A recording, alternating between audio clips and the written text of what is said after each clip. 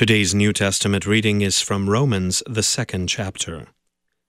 But if you call yourself a Jew, and rely on the law, and boast in God, and know His will, and approve what is excellent, because you are instructed from the law, and if you are sure that you yourself are a guide to the blind, a light to those who are in darkness, an instructor of the foolish, a teacher of children, having in the law the embodiment of knowledge and truth, you then who teach others, do you not teach yourself?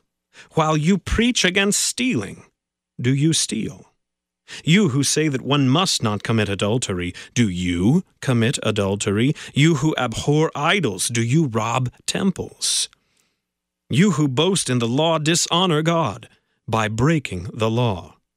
For as it is written, the name of God is blasphemed among the Gentiles because of you. For circumcision indeed is of value, if you obey the law.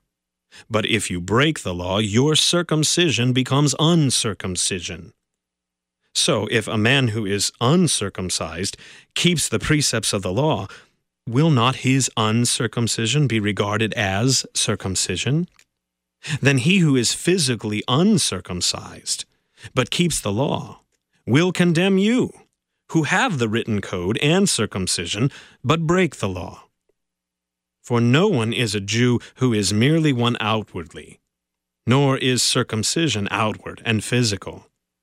But a Jew is one inwardly, and circumcision is a matter of the heart, by the Spirit, not by the letter. His praise is not from man, but from God. This is the word of the Lord. For today's meditation on God's Word, we welcome Pastor Thomas Christ from Messiah Lutheran Church in Keller, Texas. St. Paul is continuing here to build his case. He's really driving toward two major points in the upcoming chapter 3.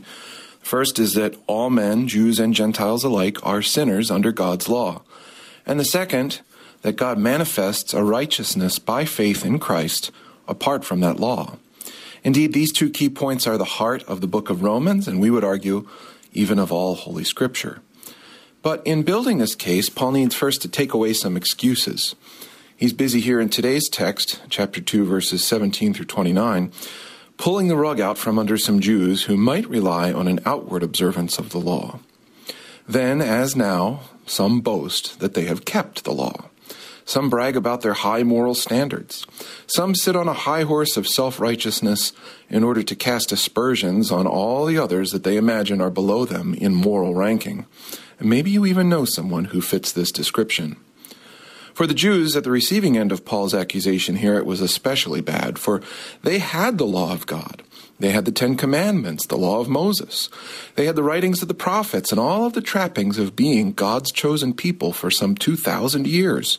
They were rightly supposed to be a guide to the blind, a light to those who are in darkness, an instructor of the foolish, and a teacher of children. And what of that Jewish law? Well, in particular, Paul here is breaking down a trust in one's circumcision. And that is, of course, the chief outward distinction between a Jew and a Gentile. Paul dismisses this as an outward, but not an inner keeping of the law. Keeping the letter of the law, that is, the outward trappings of the law, is of no value if one breaks the law in other ways. For there's always some outward hypocrisy, isn't there? You who boast in the law dishonor God by breaking the law. And by this, Paul means especially as a matter of the heart. Paul certainly knew that of which he spoke. He was raised as a Jew, after all, and a Pharisee among Pharisees. Zealous for the faith to the point of even persecuting Christians, he must have known that law inside and out. He must have thought that he had it made in the shade. He could have bragged and boasted with the best of them until, on the road to Damascus, Jesus knocked him off that high horse. Now the supposed guide to the blind was struck blind, and only after coming to faith could he see, and only in that faith could he see how blind he had truly been. And now here's the application for you, dear Christian. Don't rely on your own keeping of the law either. Don't think that because you're a churchgoer, or you read your Bible, or you listen to KFUO radio, that you are in a position to boast. Even if everyone you know thinks that you are a paragon of moral virtue, God knows the heart. He knows the secrets of all men. He knows how you stand with the law, and it ain't pretty. The rug is out from under you too. The law takes no prisoners. But thanks be to God, we have a circumcision of the heart, called baptism, and this not an outward work, but a very inward working of God, by which we are killed and made alive in Jesus Christ, by which God creates in me and in you a clean heart, and wherein he renews a right spirit within us. So trust not in the outward works of the law, your works. Trust in the work of God, in the perfect life and the saving death of Christ, and trust in the righteousness that he works in you by faith, for Jesus' sake. Amen. We thank Pastor Thomas Christ from Messiah Lutheran Church in Keller, Texas, for today's meditation on God's Word.